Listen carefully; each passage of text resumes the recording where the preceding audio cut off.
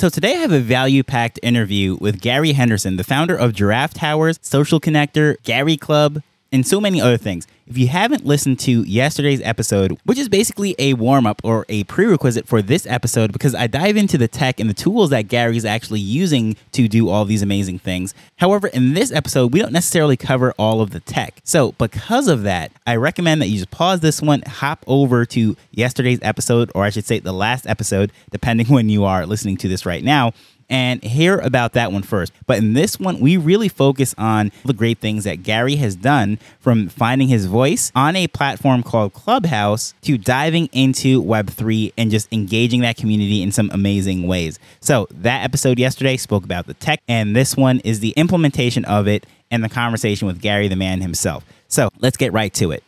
Here in the studio, we have Gary Henderson from Club Gary, also from Giraffe Towers, the founder of many projects, a creative in the space, and just doing some amazing things. So I just want to thank you for coming on the show.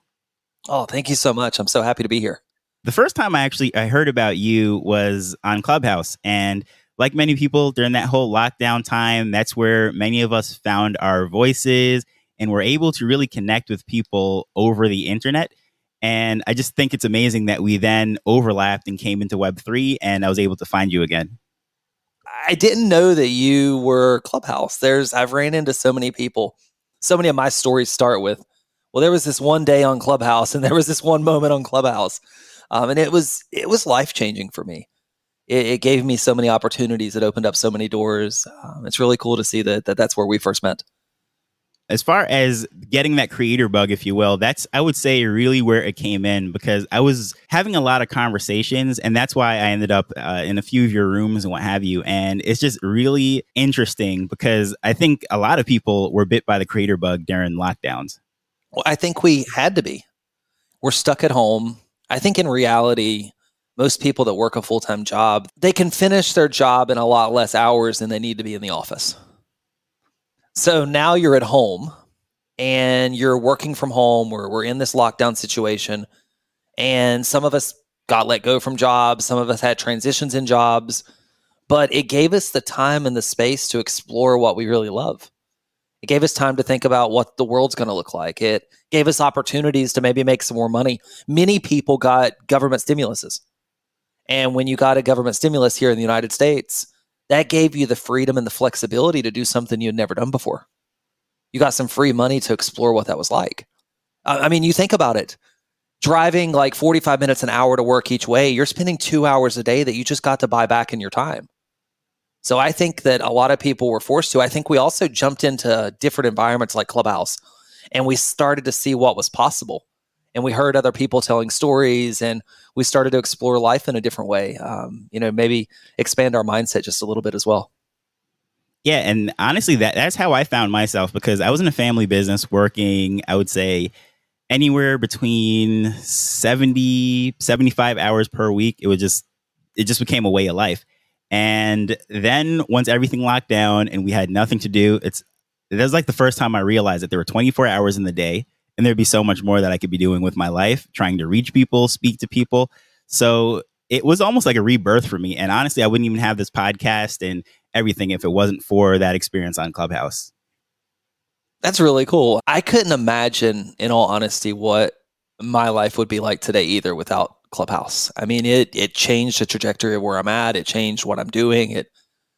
I met the co-founder of my SaaS on Clubhouse. I wrote a book about Clubhouse. I found my voice on Clubhouse. I got really, really comfortable talking and getting comfortable articulating my thoughts. I'd spent a lot of time behind the scenes of other people, and being part of their voice.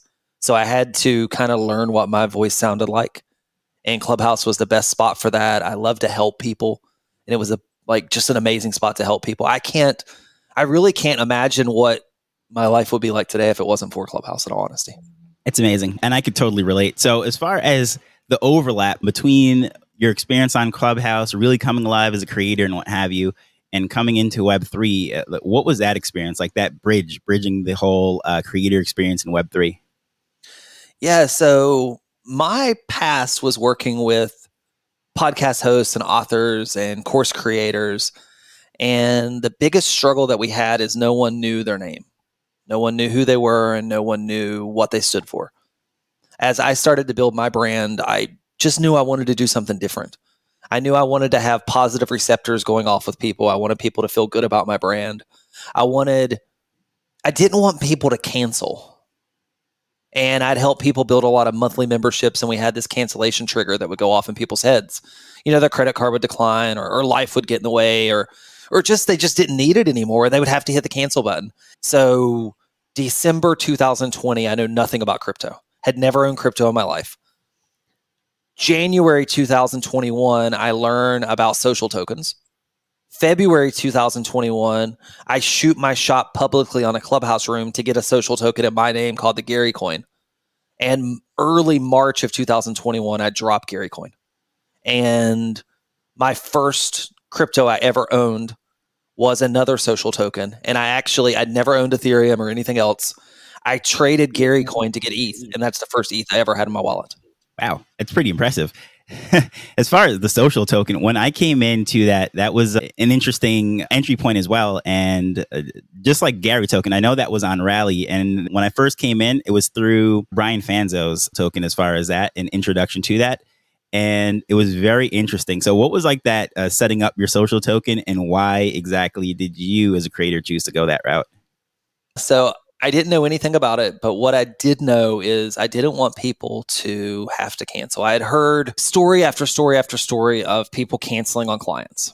And, whenever we were running memberships, we were running probably a 15% attrition rate, meaning every month we were losing 15% of our subscribers.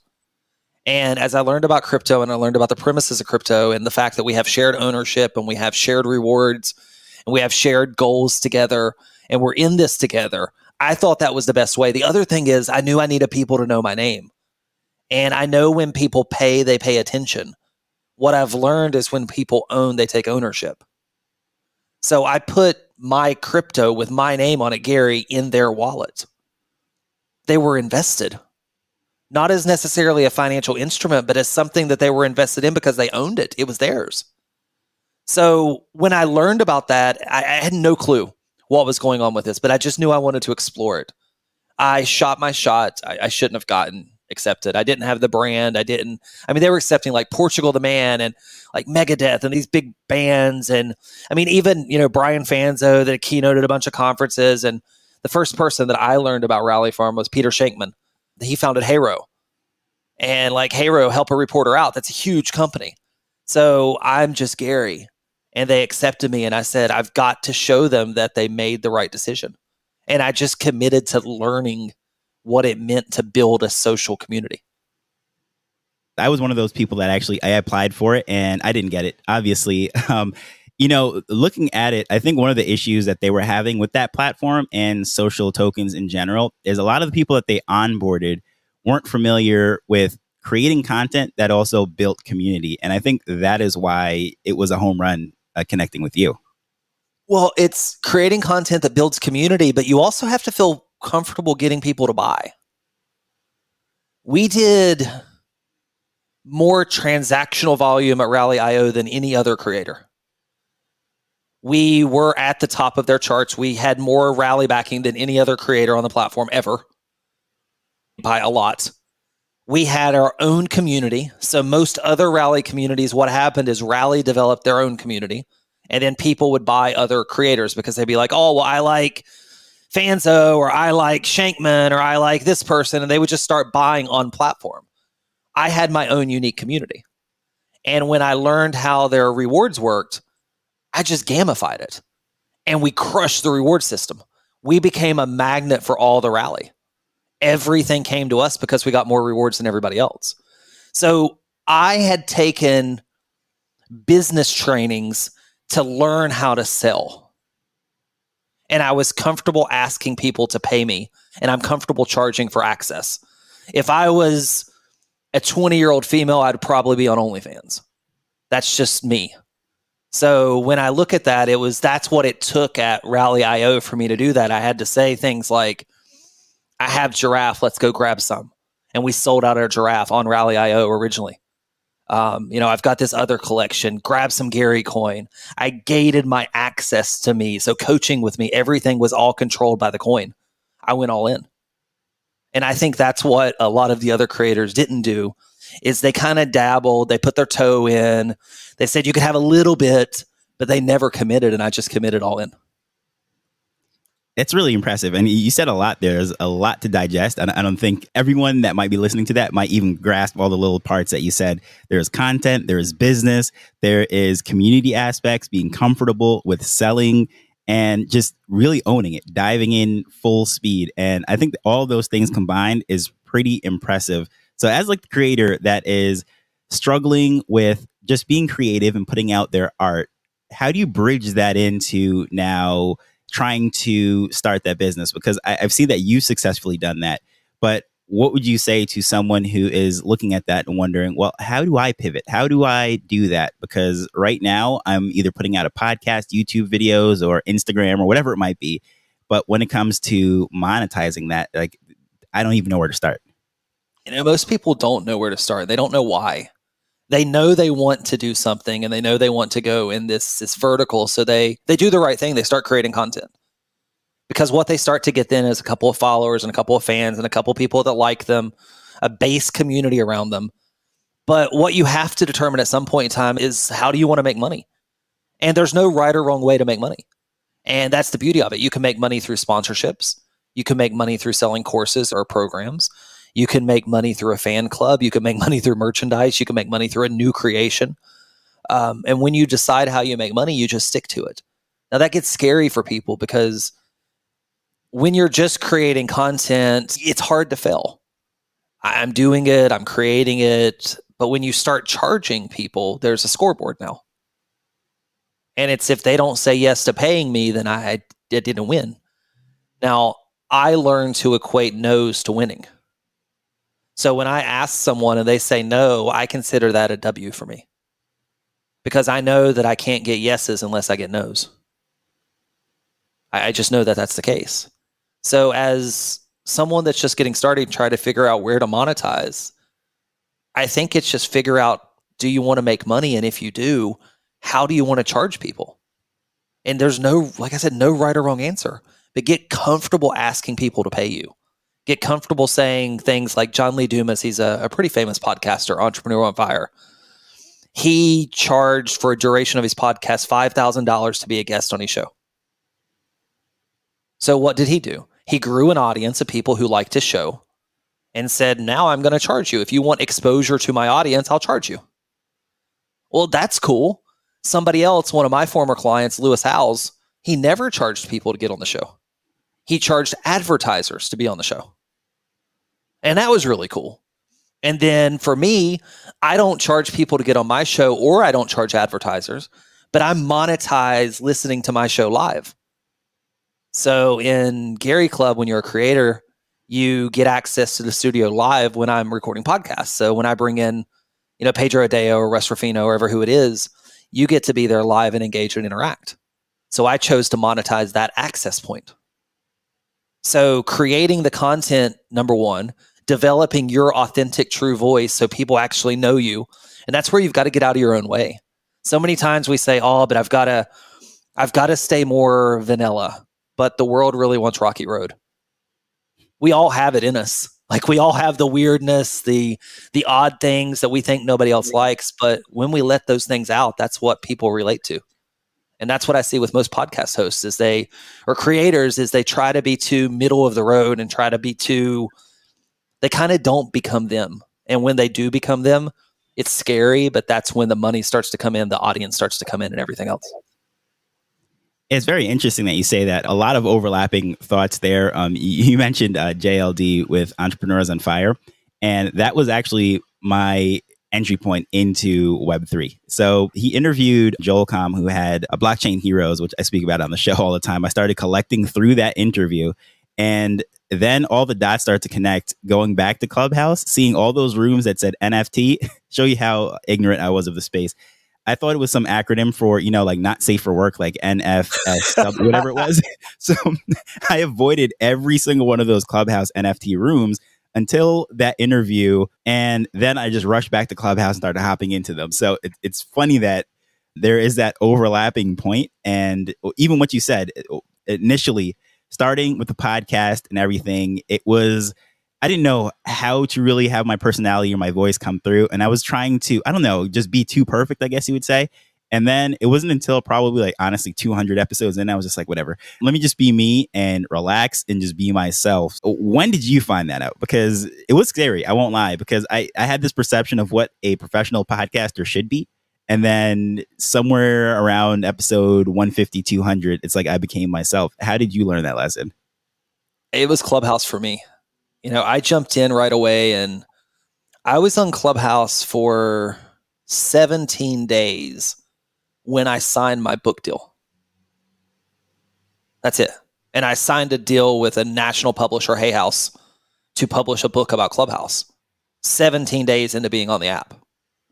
So I had to learn my voice quickly. I had to learn what I was going to stand for. I had to learn what I was going to do. I had to learn how relationships were built. I was spending in January of 2021 16 hours a day talking on Clubhouse. Not in the audience listening. Not on the stage kind of staying quiet while everyone else talked. I was talking probably 75% of the time. And when I got done talking in one room, I went to the next room. And when I got done talking in that room, I went and hosted my own room. And I would test things. I watched numbers. I kept a yellow pad right next to me. And this was live audience feedback. So you recording a podcast, you kind of have to wait for the delay and hope somebody gives you some feedback. Well, I got to watch what happened in the room.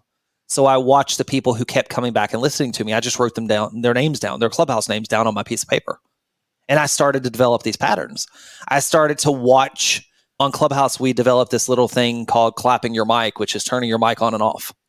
And when you turn your mute on and off, that meant you were celebrating, you were happy. So I started to watch when I talked, and I watched when people clapped. And I found out that the more I was me and the more I shared my visions and my ideologies and things like that, the more people liked it. And the more people threw money at me. I mean, I had this one guy one night, no joke, he was a Peloton instructor. And I got a message on Instagram and he said, Gary, this other person told me I need to pay you. Where do I send you money and what does it cost? And I said, well, the package is $12,000. He said, perfect. Where do I pay you? I never talked to him on the phone. He paid me $1,000 that night and $11,000 the next day. So I learned through all of that live audience feedback of muting and unmuting and giving me that pulse at that moment, what was working and what wasn't. And I like making money and I like moving energy. So I just really leaned into it. It was almost addictive at that time.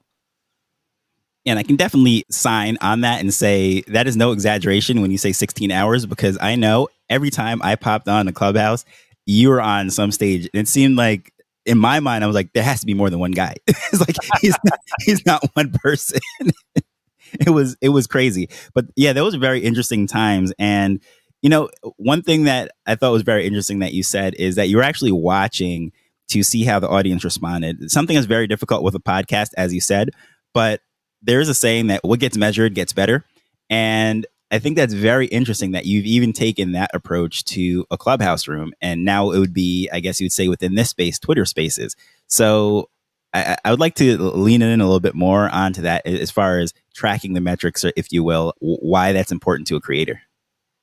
We're trying to develop our true fans. And we get caught with this vanity metrics of followers and likes and all these things. And they're there and they're important. But we're still trying to develop our true fans. And we're just testing.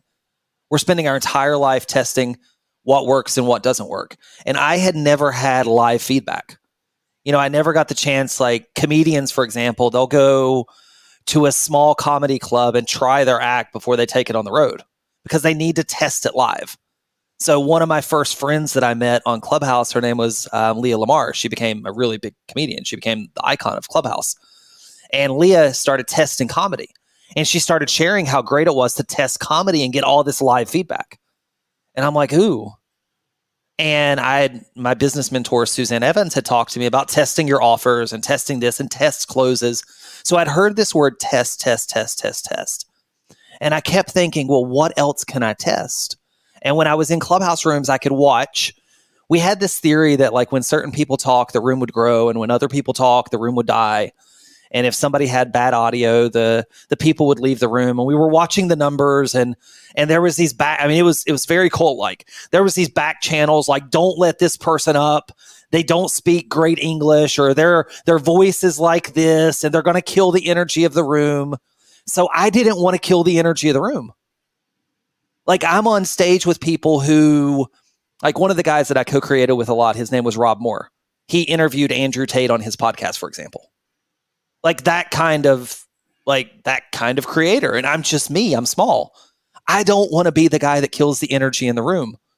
So I just started watching, and then I learned, okay, if I can be in a room with this type of person, they really like my content.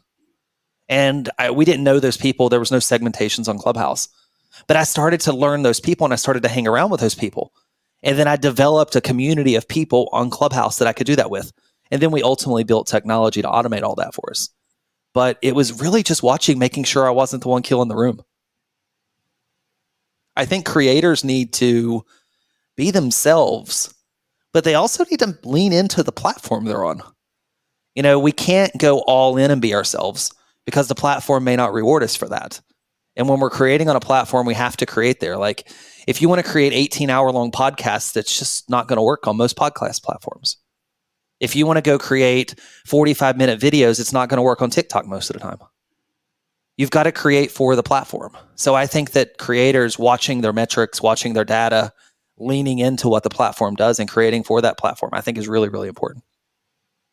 Yeah, that is amazing. And again, just so much to unpack there. It's like a wealth of knowledge, and seeing all of that. And it's very encouraging to someone, because a lot of people that listen to this aren't the Gary V's. They aren't the John Lee Dumases and so forth. So to hear that you started literally from scratch during that time and just followed all these different steps and are now in a position where you're on that level. You are one of those people that we're looking to for guidance and what have you within the creator space, within Web3 and everything. It's just amazing. It's really encouraging to say that even if today we have a very small following, we are not necessarily sure what our voice is, within a very short period of time, everything can turn around. And that is really encouraging. And I think it's important for a lot of people to know, because a lot of the messages I get and things are people asking, do you think this wave is over? Do you think that we should pursue something else? And, you know, there's nothing older than speaking. And you found your legs and found all these different channels, having a NFT project, you have technology and all of this stuff. And it was by speaking. There's no older tech than your voice. That's just amazing to me. Yeah. And I mean, just to give you perspective, 2019, so September, October 2019, my wife and I were at Summit of Greatness with Lewis Howes. He was a client of mine. I was speaking at that event. We went to this local taco shop called Condado Tacos, and they had a sign on their wall that said, if you take a picture of your taco and you post it on Instagram and you use their hashtag, you get a free taco. But you had to have 1,000 followers, and I didn't. So fall of 2019 on Instagram, I did not have 1,000 followers. Now I've got 20-some thousand. I didn't have any followers on Clubhouse until early January 2021. Now I've got 87,000 there. I was less than 3,000 on Twitter last year, and now I'm at 26,000 on Twitter. Just by being me and developing my voice, creating the kind of content that I think people want, and leaning into the platform, building on platform relationships, and using the platform ads when they're available. It's absolutely amazing. And so someone who wants to, I guess you would say, follow those steps, get involved with what you're doing, learn from you, or continue this conversation, because there's only but so much that someone can get from listening to a podcast or even this interview. I know their minds are blown, and this is one that, you know, that is going to have replay value. But how can someone get involved with you and what you're doing and continue this? Yeah, the best place is look up online, Gary.club. So Gary.club. I'm very active on Twitter. So Gary L. Henderson on Twitter. I'm a giraffe. I'm pretty much on every social media platform. So I'd love to connect with you. So hopefully you enjoyed that conversation as much as I did. There was so much to take away from that, a lot of inspiration, and not just looking at one aspect of it, but if you step back and just look at the wide gamut of things that he covered, finding his voice, building that audience, engaging them, using Web3 elements, everything coming together to form a meaningful business that's going to last a while. And it's just absolutely amazing everything he has covered. And it just really shows that you can do a lot in a short period of time. There's a saying, I believe it's by Tony Robbins, that we overestimate what we can accomplish in a year, but we underestimate what we can accomplish in a decade. Now, Gary, all of that, the progress that we covered was only a matter of about 3 years. However, just imagine where he will be in 10 years. So if you are in this game and you're trying to build and do some things, I think it is just very encouraging to do that. Follow him at Gary.club. Check out everything that he's building. And there is just so much. You'll find out about Giraffe Towers, the Gary token, and everything. That information will be in the show notes. So as usual, I just want to thank you for taking time to listen to this as we're learning and building Web3 together. So until next time, later. The Nifty Business Arrow is not investment advice. It provides insights and information within the space. As with anything, please do your own research before making a decision whether you're making an investment or a purchase.